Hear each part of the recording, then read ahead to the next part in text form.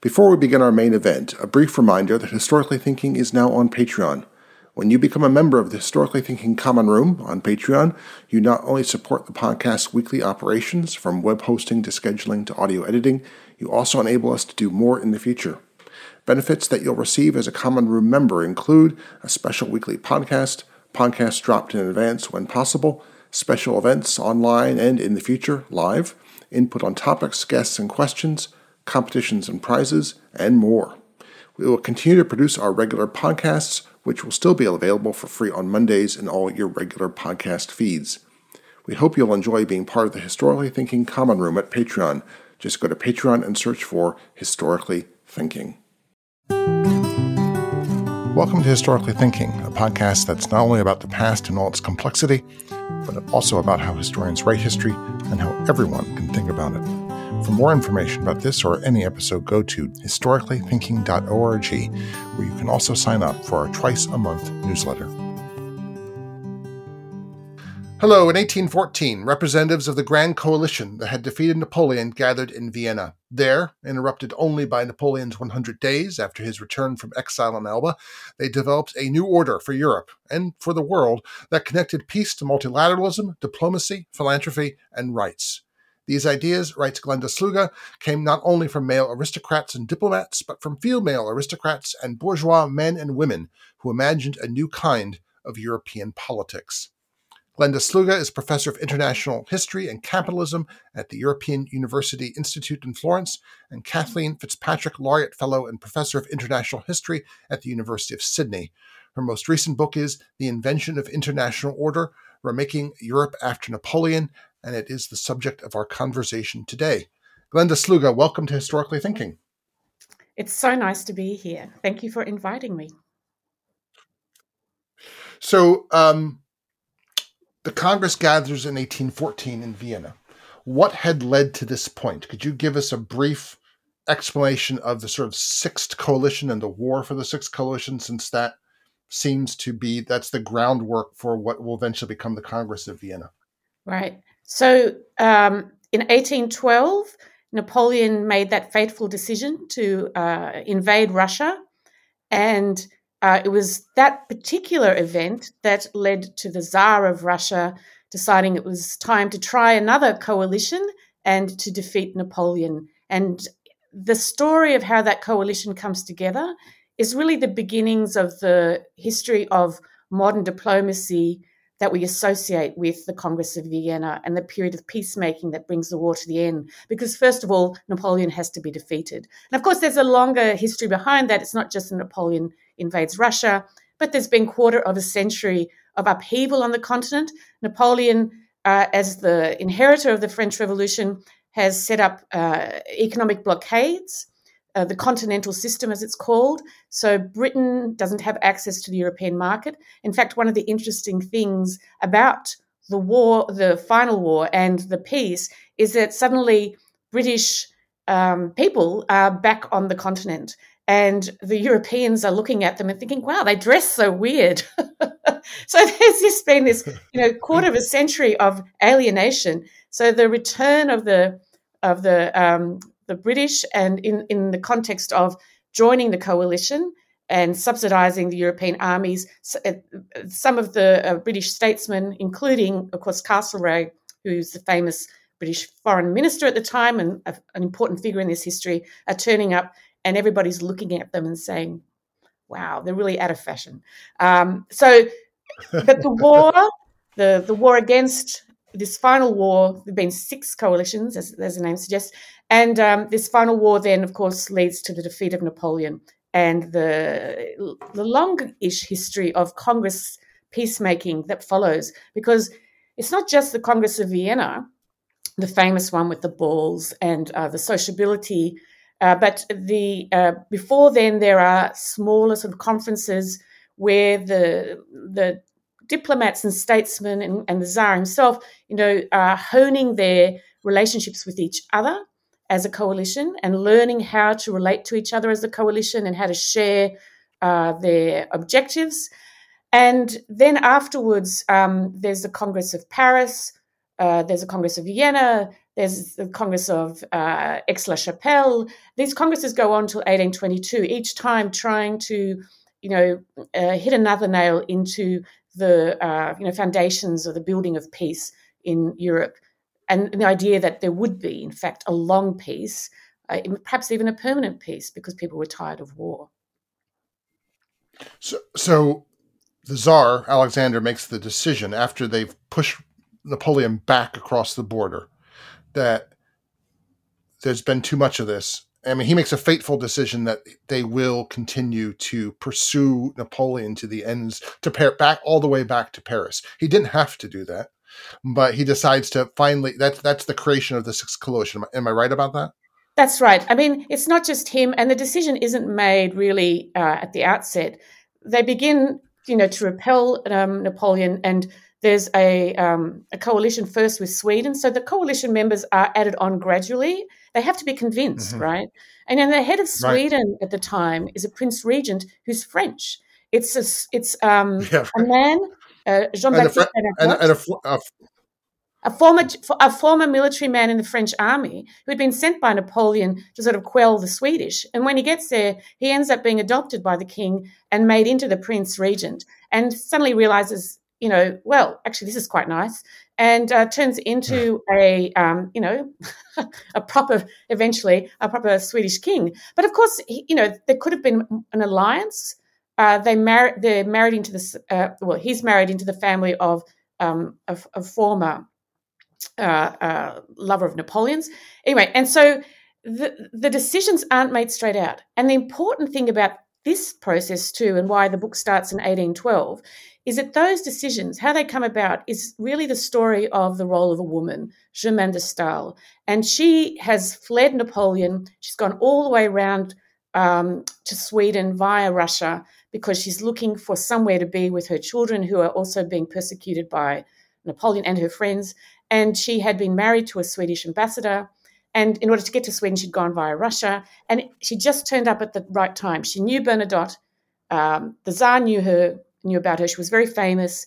And she became the linchpin of this decision-making. She kept convincing the Tsar that he had to lead the coalition. She kept convincing Bernadotte that the Tsar was someone he should trust. And she tried to convince both of them that the point of the war should be not just Napoleon's overthrow, but the adoption of a more liberal agenda for politics in Europe in the post-war. And so she's fascinating. And she does this through salons, through her writing of letters, through her publications, and these networks that she builds. And so slowly the coalition grows, and the British come on board, the Prussians come on board. Finally, the Austrians, they're a bit slower, because Metternich, who's the foreign minister for Austria, is really against war. He doesn't like wars. He finds them, a waste of human life and effort. And he's worked very hard to build a relationship with Napoleon by arranging a marriage. Napoleon's second wife is an Austrian princess. And so he thinks, well, let's just keep trying to sort some arrangement. We don't want to overthrow Napoleon. And so he has to be convinced. And the person who convinces him is another woman. And that's part of the story too. So putting these women back into the story shows that the history that starts in 1812 and leads to the Congresses is one where women are part of the politics. They're part of the kind of informal diplomacy that takes place, and is a normative part of the international politics of the period. So if I understand one of the arguments of the book correctly, this is about an inflection point in even diplomatic practice, and so that there are changes going on in the practice and the self-conception of diplomacy. So you write of the cosmopolitan brotherhood of ancien regime diplomacy, which is literally because it's aristocrats who can afford to be ambassadors and foreign ministers and sort of pay themselves to show off their country to others. You have to be rich. And then because they're aristocrats of the high, and because the higher blooded aristocrats are more welcome throughout Europe, they're often related to each other. So could you explain that background and the importance also of salon culture, if we will, and of women in this? So the interesting thing about this period is both that women are there, in ways that are fairly conventional, exceptional women, okay? But at the same time, these changes are occurring, and the changes that, if you were writing national history of the period, you'd notice that states are developing bureaucracies, that they're bringing in, public servants, but the French state is a good example of this, and the Prussian, for example, but also the British, and they're really honing a more the kinds of bureaucracies we associate with modern life. So, in that same context, these sorts of ideas are being brought to diplomacy and how one organises it through foreign offices, for example. But in the actual context of the building of the coalition, as the armies of these different empires and states, move towards France and have more and more meetings, they realise that they need to think about ways of cultivating better relationships amongst themselves so they can trust each other. And they start to have sort of informal conferences, if you like, amongst themselves along the way at these military sites. The famous one is in Chaumont in northern France. They've crossed the border. By that time, they've made the decision. They're going all the way to Paris. And there, it's so interesting. They talk about, how do you chair a meeting? And so the British say, well, you've got to, make sure everybody has the same information. So let's, copy lots of minutes and information from the meetings that we hold and make sure that every day everybody's up to date. And then we can talk on the basis of shared information. And at the same time, they start to develop other sorts of methods to remove distrust from amongst themselves as allies. And they include methods that then get incorporated into diplomatic practice and legal convention into the modern era, including, how do you get credited when you arrive somewhere in a court? Well, before it used to be, if you're the most powerful, then you had precedence. And then they changed it and they said, well, actually, let's make it on who gets there first. Doesn't matter if they're a small or a big power. And also when we sign documents, let's just do it alphabetically. And we'll do it on the basis of a French alphabet because French was a shared diplomatic language. And so these were all efforts to remove passions from negotiation, even amongst themselves. So not even talking about negotiating with Napoleon, they had to build good relations amongst themselves. And these practices became part of this new modern way of thinking about politics in this space between states. And it reflected and mirrored the kinds of ideas that were being developed in the context of the states themselves. So what is lost, or what's rather maybe even more importantly for a historian, what's been then forgotten about what came before that? Because that all sounds, oh wait, that was created. We didn't know that was created. We thought that was the way it always was. And then of course that forgetfulness then covers over people like Madame de Staël. Exactly, right. And so your first point is so right. So this new way of doing diplomacy, and at the foundation of this, the invention of international order in this period, it has to be invented, right? And I think that's such an important lesson for now, because we forget that these are practices that have to be invented and worked at. Now, your other point, though, is as salient, and that is that it then ends up, the fact that these practices are developed, and part of the ways in which bureaucracies and states develop in the modern era, inevitably, because of these practices, it's men that then become definitive actors in this realm.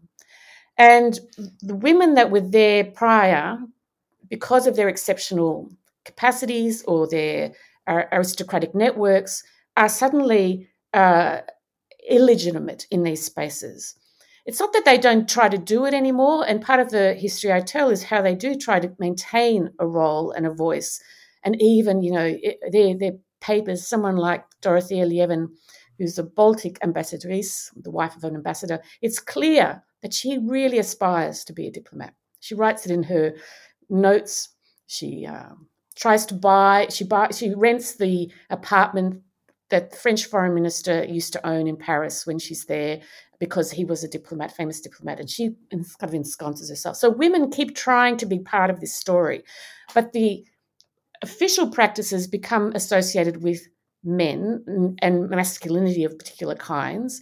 And also then the history of it assumes that women don't have a place in this history. So they're just left out and ignored.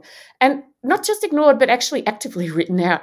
There's a famous study from the early 20th century by a British diplomat called Harold Nicholson, who was involved in, the peacemaking in 1919. He kept a diary for that. And so he's very well known and part of a kind of Bloomsbury set in England. And he wrote in his history of diplomacy, the one thing he said that diplomacy isn't, it's not salons and women. And yet, when we go back to the early 19th century and the 18th century, it's clear from diplomatic manuals that it was understood that the core of diplomacy was conversation. Negotiation requires conversation. And that the people who were best at this were, in fact, the salonières, the women who ran the salons. They knew how to get people together and how to talk. And Germaine de Staël, in her witness history of this period, which becomes the first real history of the French Revolution, in fact, she talks a lot about the salon and its importance. And she talks about her own salon and how she tried to run it and how important she thought that these negotiations and conversations were. And then she also talked about how Napoleon actively tried to turn it into a masculine-only kind of space, and that he devised these male versions in order to keep women out of that political negotiation process, make sure they didn't have a role, a formal role. So we can see these changes taking place as part of the modernization of national and international politics through the 19th century and starting from this period. Yeah, as I read your book, I thought of watching my mother when I was a child remove wallpaper. And if you remove wallpaper aggressively, you go right down to the plaster and you say, you see, the wallpaper was just always over plaster. But if you then remove it carefully, you can see there might be 3 sheets of previous wallpapers. And so often that's historical memory. We cover over the other wallpapers, and depending on the aggressiveness of recovery, we can either take down the plaster and say it was plaster all the time, or we find out that there were lots of other different patterns of wallpaper. I mean, it wasn't, I don't want to be, sorry, go on. No, go ahead. I was going to say it's not all plain sailing, even in the early 19th century, for women like de Staël and Liévin. There's a lot of suspicion already, or always, of women, right? So the gender order is there. The meaning that's attributed to it and the kind of space women have to negotiate representations of their difference is what changes, right? And so even de Staël, by the time she's writing her witness history, she writes out of it her important role, even though her contemporaries acknowledge it, and there's lots of evidence of how different commentators are viewing her importance. She writes herself out, and during her experiences, she also often tells her collaborators to burn her letters. That's partly to protect her children and herself from any kind of, from criticism and attacks from the other political side, for example, but also because she is a woman. And then she becomes an easy target for political opposition that wants to remove her and disapproves of her influence in that kind of way. But it's also clear that it's a process, right? So I have, through the letters of another woman, the woman who convinces Metternich to drop his neutrality stance and to bring Austria into the coalition, the Duchess of Sagan, it's clear from their exchanges that he is very adamant that she does not do politics. And he says, my last girlfriend did politics and I got rid of her. And she then has to negotiate this in her relationship with him, how to be political and not be political. And so there's a lot of disavowal of politics by women. I don't do politics, I'm doing something else, because it becomes increasingly difficult in the context where politics is being done more and more, right? And that's the really interesting thing about this period, the extent of politics, of politicking in this space between states, not just within states, but actually in the space between states that we think of as international and international politics. Can one thing before I get to partly get to Wilhelmina, Duchess of Sagan, and Metternich, but it's very interesting to me looking at these diplomats. How many of them come from the peripheries of their respective kingdoms? So look, Castlereagh, he's Anglo-Irish, periphery. Madame de Staël, of course, very important connections. Her father is a former French finance minister who's Swiss, I think German Swiss too, or French Frank. Yeah. Then we've got Dorothea Levin and the Duchess of Sagan. So they're connected to the Russian court, but they're Baltic Germans. Which is very interesting. You see the importance of Baltic Germans throughout, like this, the diplomacy of the period, because they have feet in two worlds. All these people have feet in two worlds. In at least two worlds, and then they marry. At least. De Staël is, Genevan and Parisian. She thinks of Paris as really her home, and she's also married into the Swedish context because of her arranged marriage. Nobody can understand why she married the Baron de Staël, because he was a rather pathetic man, but the assumption is because of the ennoblement that went with it. But so everybody has, because it's an ancien world. I mean, that's where that phrase "cosmopolitan brotherhood" probably applies to many of these people. Even de Staël has bourgeois origins in some ways, but her ennoblement also draws her into a broader world, as well as the connections of her parents, because they lived in the French court because of the role of Jacques Necker. And cosmopolitan brotherhood isn't my own phrase. That's one I've taken from another historian. No. But I think it fits very well. And in fact, one of the ways in which historians have written about this period is thinking about it as the shift from a cosmopolitan past to a national future. But my own view is that it's a bit more complicated than that, because there's also this international in the space, and there's empires, and the national isn't quite the idea of nation that we have much later in the 19th century quite yet developed in that way in this period. So let's talk about Wilhelmina, Duchess of Sagan, who I strongly suspect some of my ancestors were her serfs, or serfs to her family. So she's fascinating, and I dislike her intensely after encountering her, thanks to you. But so, could you describe her, because in her complexity?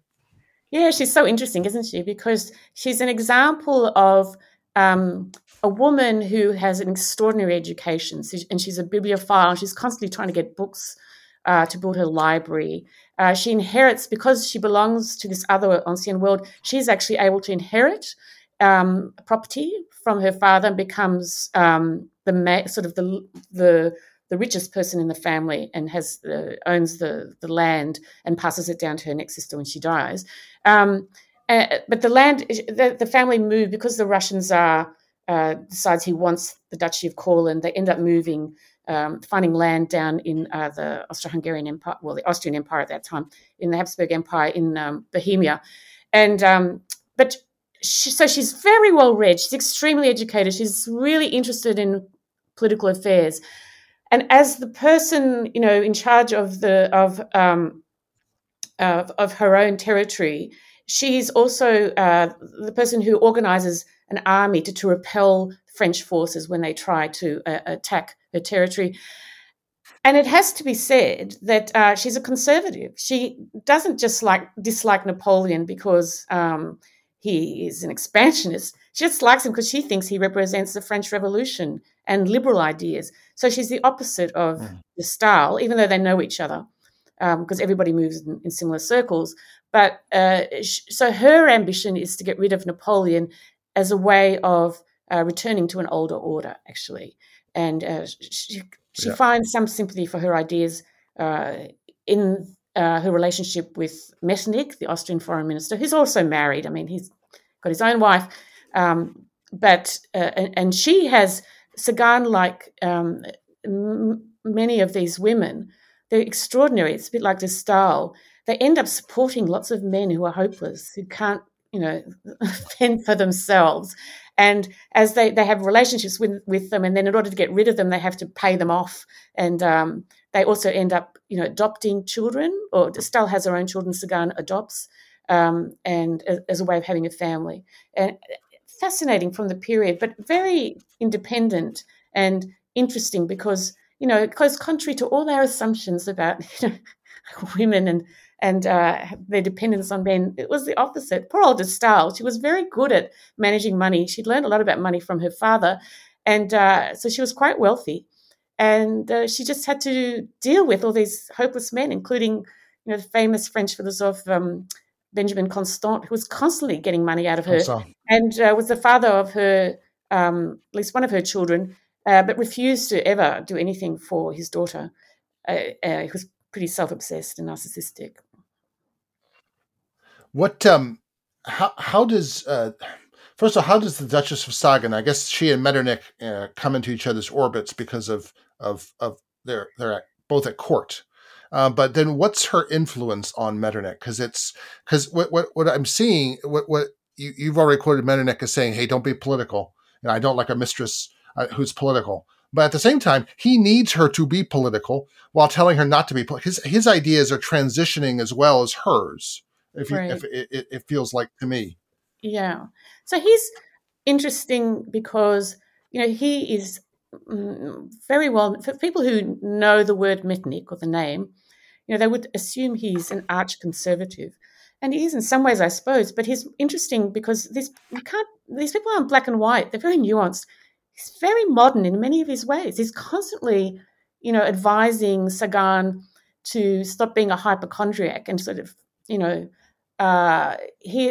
she keeps trying hypnotists and mesmerists and ways of getting rid of her ailments. And he says, look, I think it's, you've got your migraines because you worry a lot, maybe you should just think about what you're doing and what you think. And he actually thinks of letters as ways of, talking about yourself. I see him as almost proto-Freudian, actually. He's interested in vaccines. He's the guy that gets vaccines to the Persians and who are very grateful to him. And he's so interested in science. He also is taught by professors who are taught by Kant. And so his view of international society, if we want to call it that, is very much a view that would kind of echo into the late 19th and into the 20th centuries, that one needs to respect the sovereignty of other states in order to create a society of states. Otherwise, you end up threatening your own state. If you start challenging other people's sovereignty, then it starts to unravel the kind of the international order.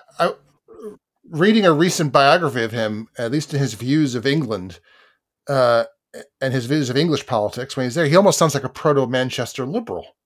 Right. In a way that Sagan just couldn't. I mean, she would as soon execute a Manchester liberal as a Jacobin, Exactly. But Metternich so she's much more conservative than him.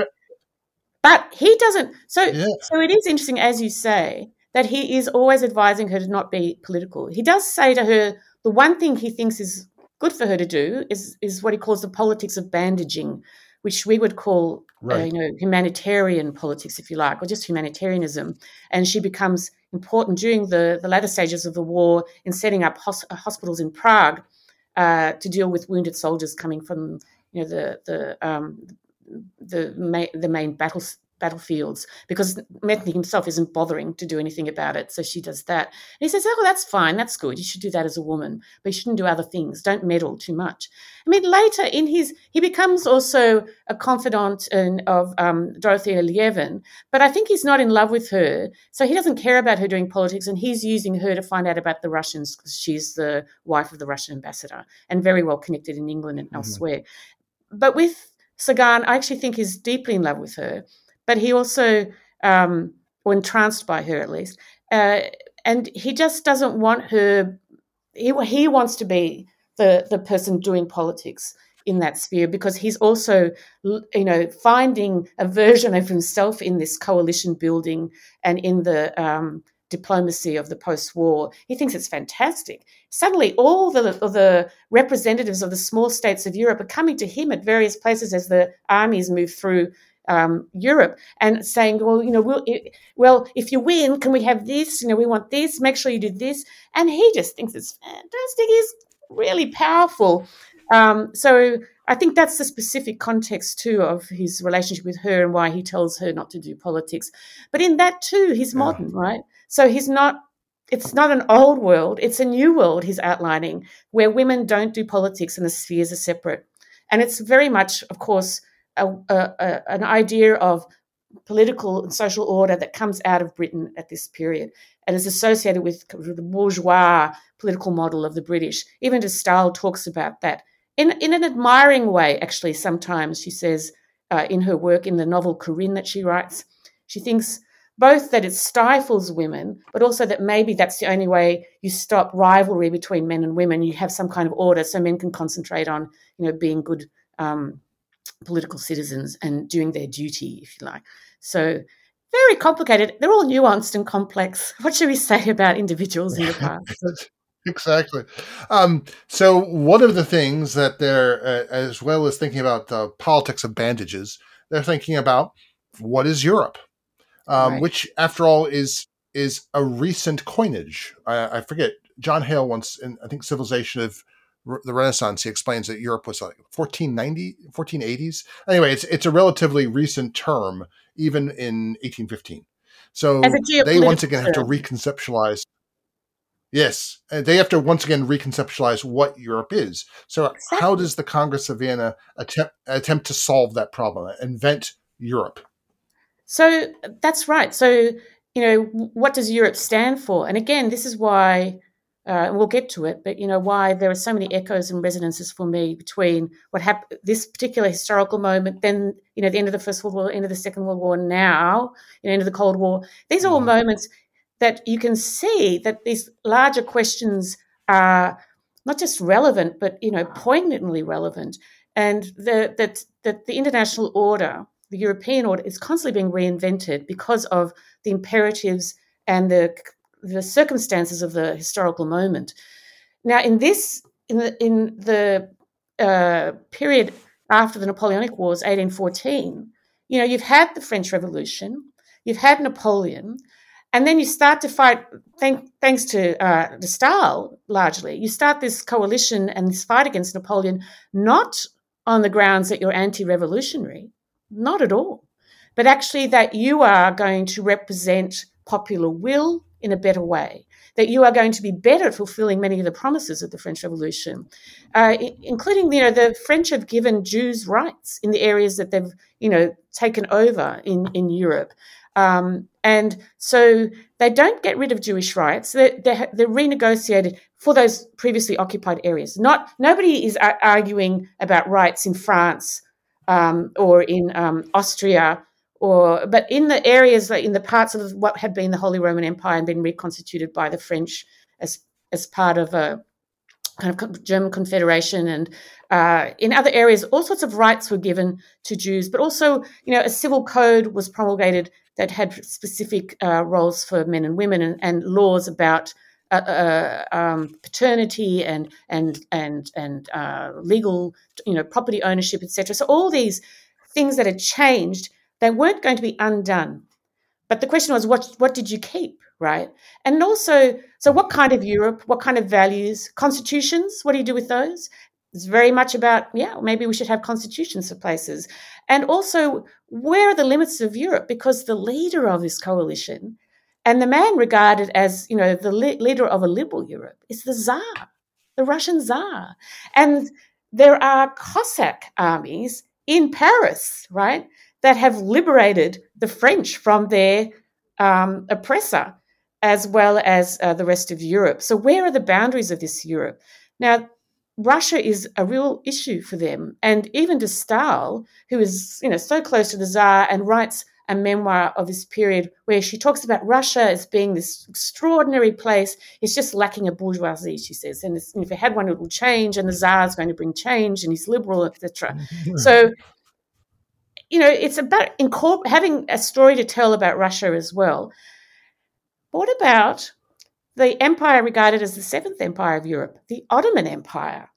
So, Napoleon had expanded into the Ottoman Empire. So the question about the Ottoman Empire is also relevant at this point. And there are Christians who are coming from that empire, Serbians and Greeks, who are saying that they need to be liberated. as well. But, all of these European empires have very good trading relations with the Ottoman Empire. So there are economic issues to be resolved too. The Ottoman Empire doesn't come.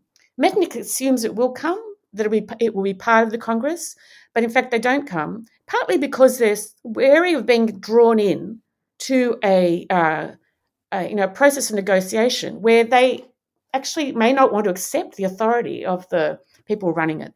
So they send representatives, but it's only later in the 1850s that they become formal parts of this idea of congressing, but not of Europe. In fact, it's very clear by 1815 that the Ottoman Empire is not just outside of Europe, but Europe dictates the sovereignty in terms of the Ottoman Empire's political capacity outside of its borders, but also within amongst its Christian minorities. So you've got this process of what I call civilizational ordering taking place, gender ordering, there's class ordering going on, and there's this civilizational ordering in the invention of international order.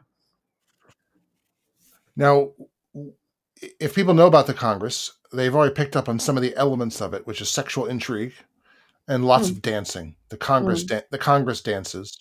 Yeah. And of course, that sells a certain narrative of the Congress, which you are busily you undermine throughout the book. So, what's that narrative, and what's wrong with it, other than just being sort of like as fluffy as Schlagobers on coffee in Vienna?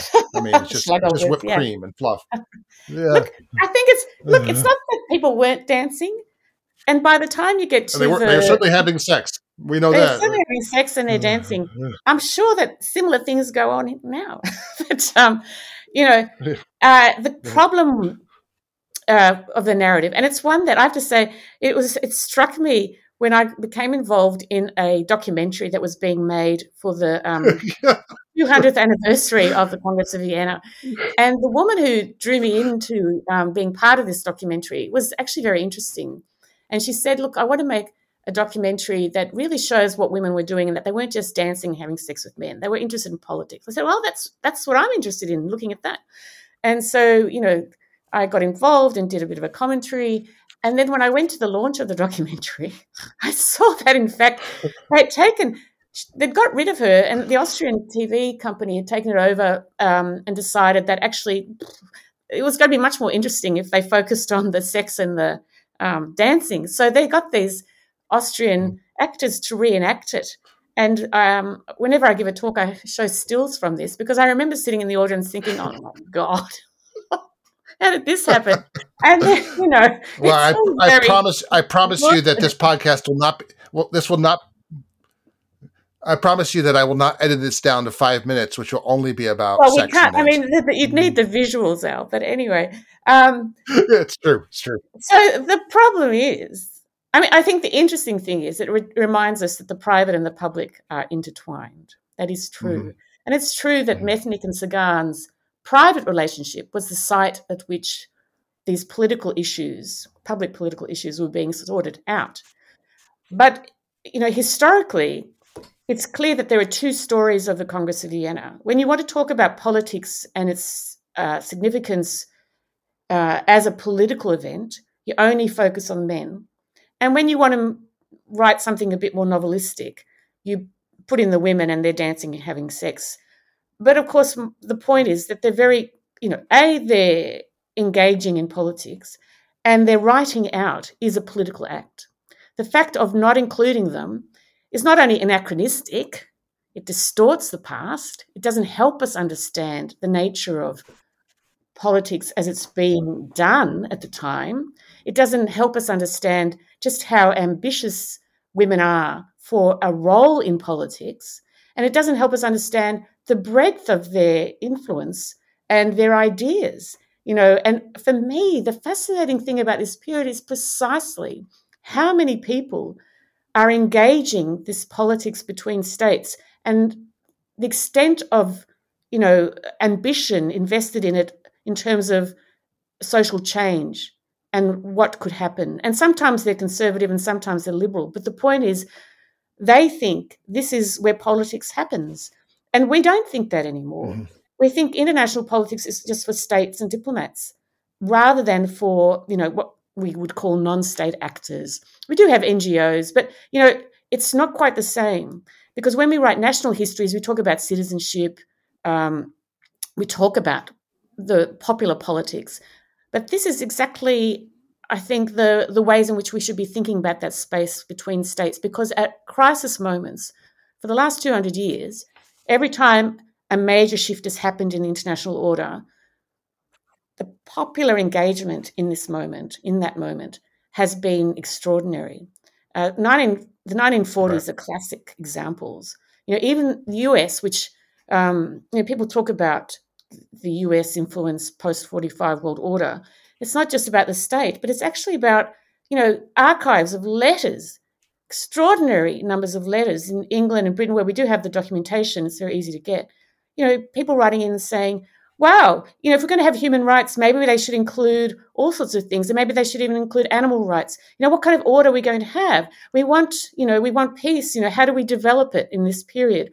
And we want rights of all kinds. Women and colonial subjects have often turned to this space to get what they want, because they can't get it within nation states or within empires through the 20th century. So they agitate and they utilize these institutions in this fora. It's very clear through the 20th century. And I think looking more closely through the 19th is also a valuable historical exercise for understanding the extent of and importance of politics between states. Well, I mean, you alluded to this a little bit earlier about the reordering also of class. And one of the things that the Congress dancing idea can also obscure is the fact that there's the bourgeois are advancing. You don't associate the bourgeois with the ballroom. You quote Henri de Saint-Simon, who says that the philosophes should make way for the second class of the commercial order. So who are the bourgeoisie? The energetic bourgeoisie, the powerful the powerful force of the bourgeoisie that Marx gets all sweaty about, who are putting their volcanic energies into the Congress. Well, the most prominent would be the bankers and financiers, I suppose, and they're important in two ways. One is because many of them are Jewish, and they do actually use the forum to agitate for Jewish rights, and their families are an important part of this story. So bankers become indispensable during the war to fund the war, but then also to fund the peace and all sorts of state building that goes on after. And they invent, in the context of the reparations that were being paid, had to be paid by the French. It's the bankers who come up with a method by which the French can actually pay their bills, and the occupation of France can end, etc. And this is a sovereign debt program that gets set up and becomes a transnational sovereign debt program, and very important through the 19th and 20th centuries, still now with us. And so that all gets invented in this period by these bankers in this context. And the diplomatic context that they work in also sets up new networks for them. The other kinds of figures are entrepreneurs that come to try and promote, for example, the selling of steamships and use of steamships, or new kinds of currency. All sorts of business interests turn up. We also have, I find extraordinary that we have Robert Owen. He's famous as a utopian socialist and was a factory owner on the English-Scottish border, who had this sort of model factory that all these aristocrats and people like the Tsar knew about. The Tsar's sister had gone there to look at how he ran this factory to see if they could do the same thing in Russia. And it was all about, having people living on site and giving them education and treating them well, etc. And Owen turns up with an introduction letter from the Rothschilds, who had become very important. The Rothschild banking family had become sort of crucial to the British, and then expanded, ended up paying for the whole of the Congress of Verona by 1822. They were so important. Their couriers had become important as lines of communication during the war and after. People relied on their couriers to send information across their allied, between allies, etc. And but Robert Owen turns up not just with this introduction, but also with two memorials that the Times of London publishes, because they're interested in them, and they're really about how the moment has to be sort of captured in the interest of long-term peace. And there was no way, he said, you could have long-term peace unless you dealt with really one of the new injustices that was emerging and was going to get worse and worse. And that was that industrialization had meant that men's labor was becoming cheaper. And that as a result, there was this kind of inequality as certain, small number of individuals got richer and richer through industrialization. The working class got poorer and poorer. And that this was what was going to happen. And this would lead to all sorts of upheaval. And it was their opportunity, he said, to use the Congress to actually try to do something about this. And he's not a Marxist, so he's not actually asking for the redistribution of wealth. In the end, he says, what we need to do is educate people in loving each other. I think what he wants to do is prevent revolution. But he does say it's a problem, the social injustice, economic injustice that was emerging and that he predicted was going to get worse and worse. And of course, the diplomats will just ignore him. They're busy investing in this sovereign debt that is being sold as a means of reparation. So they're all trying to get rich. But the interesting thing is, again, the extent of politics, the extent of ambitions being heaped on this moment of what they think might change or could be changed as a result of these gatherings and these negotiations. So let's start to wind this up because when I first read this book and when we first started recording this conversation, it was about 2 months ago, and a lot has changed in 2 months. And I want to touch on this because, as you said, there are resonances that are haunting. One question I have to ask is the Congress actually consequential?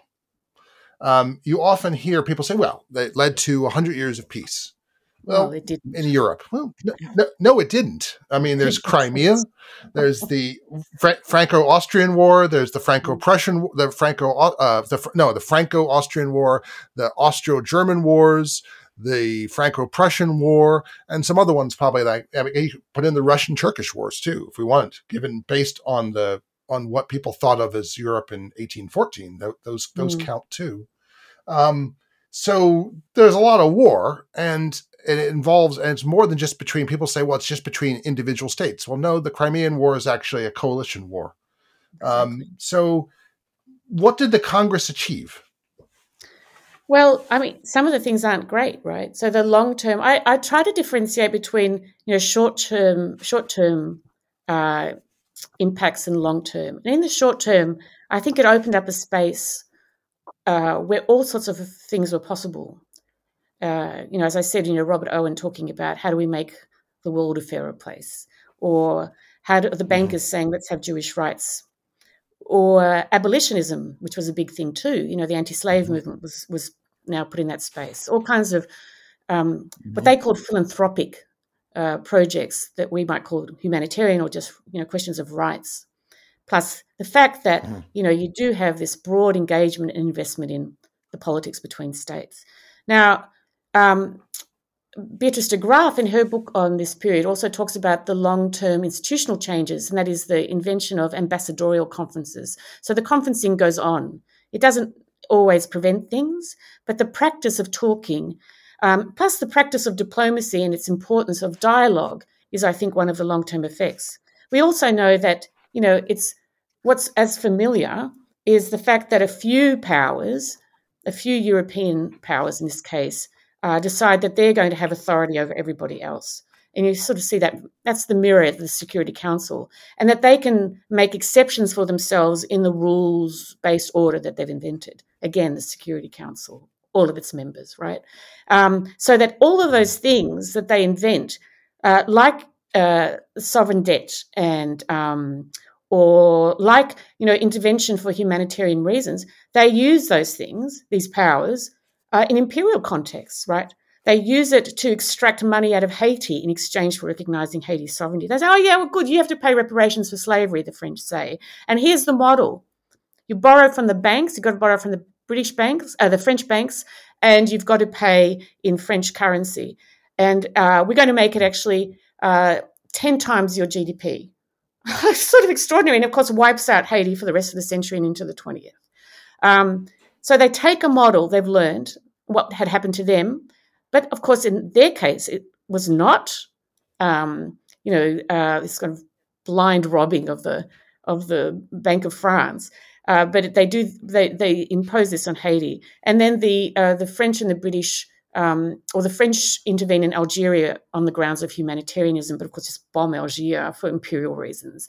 So there are these similarities. You have these possibilities and these institutions created, and then you have all these perversions of their original intent by these imperial powers. You have the idea of a more popular engagement in these processes, and you have the long-term effect, which is actually to give power to a particular, to men in these particular offices, and to not make the popular part of what's going on, to limit to the kind of formal processes, which could be good in some ways because it's, the idea would be transparency, but actually the movement in the 20th century is to a more public diplomacy where the intentions of states are made public, because what happens, the more this gets professionalized, the practice of diplomacy, the less that states feel they have an obligation to reveal what negotiations and talks are about. So there are all these, twists and turns. But I do think the important lesson then is not that, this is a world one wants to recreate or return to, but actually that the international order is constantly being reinvented in moments of great crisis. And what historians can capture, I think, is the breadth of ambition. That there are these moments that you might say they're not realistic, but actually they are regarded at the time as the most realistic thing you can do. To have Congress where you talk about how do we reshape Europe? What in the early 19th century, what rights should people get? Should we get rid of slavery? And then, the same thing happens in 1919 and 1945. What shall we do? What kind of world shall we create? And the ambition is so large that you create extraordinary new institutions. They will have their problems, but at each moment, if you take that moment and your ambition grows, then we can't even imagine now what we might be able to invent or create in order to make the world a better place at this moment of crisis. Could you could you read that last sort of paragraph on page 267, with which you conclude your final chapter? Because I'd like to hear you read it, and then I'd like to hear you sort of expound on it, particularly with regard to the war that we're now witnessing, after Russia's invasion of Ukraine. Because I think this, as you say, there are resonances throughout the book, and resonances what you just said, and resonances in this paragraph to what we're now seeing. So it's worth returning to an older, more capacious history of peacemaking and the invention of international order, whether understood as revolution or evolution, as restoration or aberration, in order to understand and imagine the possibilities of multilateralism in the future. We might take from that history the lesson that there are no uninterrupted lines connecting the past and present, that the borders between forward and backward-looking political imaginaries are blurred, and that the international order is a matter of perpetual reinvention. History is also a reminder that the possibilities of politics between states, like the question of who gets to do politics and how the past and future are imagined, have mattered for at least 200 years. So for me, as we think about the present and the multiple crises that constitute our present, the Ukraine crisis is embedded in fossil fuel dependency and nuclear arms proliferation and all sorts of and the exceptionalism that the major powers have always applied to the so-called rules-based order. There are all these vital problems. The questions of social and economic injustice that echo back to the early 19th century in Robert Owen. All these, intersecting crises, if you like, are both new. I don't think you could imagine anything in the past that's quite like now because of the existential threat of climate change in particular. but let alone what's happening in Ukraine for the Ukrainians. But, I think it is important to remember it's not just about a rules-based order introduced in 1945 by the Americans. What we have at our disposal is, the invention of the idea that it is important and possible to have dialogue, that diplomacy is about negotiation and conversation, and that this is a fundamental tool for building political relationships, but also that at a moment of crisis, if there is a will amongst large groups of political leaders and also the broader populations to change things, that it does happen, that it has happened in the early 19th century through the 20th century. Unfortunately, in the past, it's always been at the end of quite long world wars, right? You can think of the 25 years of European war after the French Revolution as a kind of all-consuming, endless sort of war in different parts of Europe, but also extending out because of the extent of French imperial expansion, but also the British imperialism at the time and other states. But for all the shortcomings of anything that changes, each time the ambitions and the imagination gets more and more inventive. So, I think just to return to that theme, that the possibilities of politics between states shouldn't be underestimated, nor should the obligation to think about how at this moment, without waiting for, years and years of war, one doesn't want to be there, how we could, really exploit the moment and consider enacting the same sorts of breadth of ambition that is part of the history of the 19th and 20th centuries at moments of significant world-making opportunity that grows out of crisis. My guest today has been Glenda Sluga. Her most recent book is The Invention of International Order, Remaking Europe After Napoleon. Glenda, thank you so much for being part of Historically Thinking. Thank you for the conversation. Just a brief reminder, if you're listening to Historically Thinking on the website, that's great. But for your convenience, you can also find us on Apple Podcasts, Google Podcasts, Spotify, Amazon Music, Pandora, Stitcher, iHeartRadio, JioSaavn, Podchaser, TuneIn, Deezer, and there are more. In fact, wherever there are podcasts, there you can find Historically Thinking.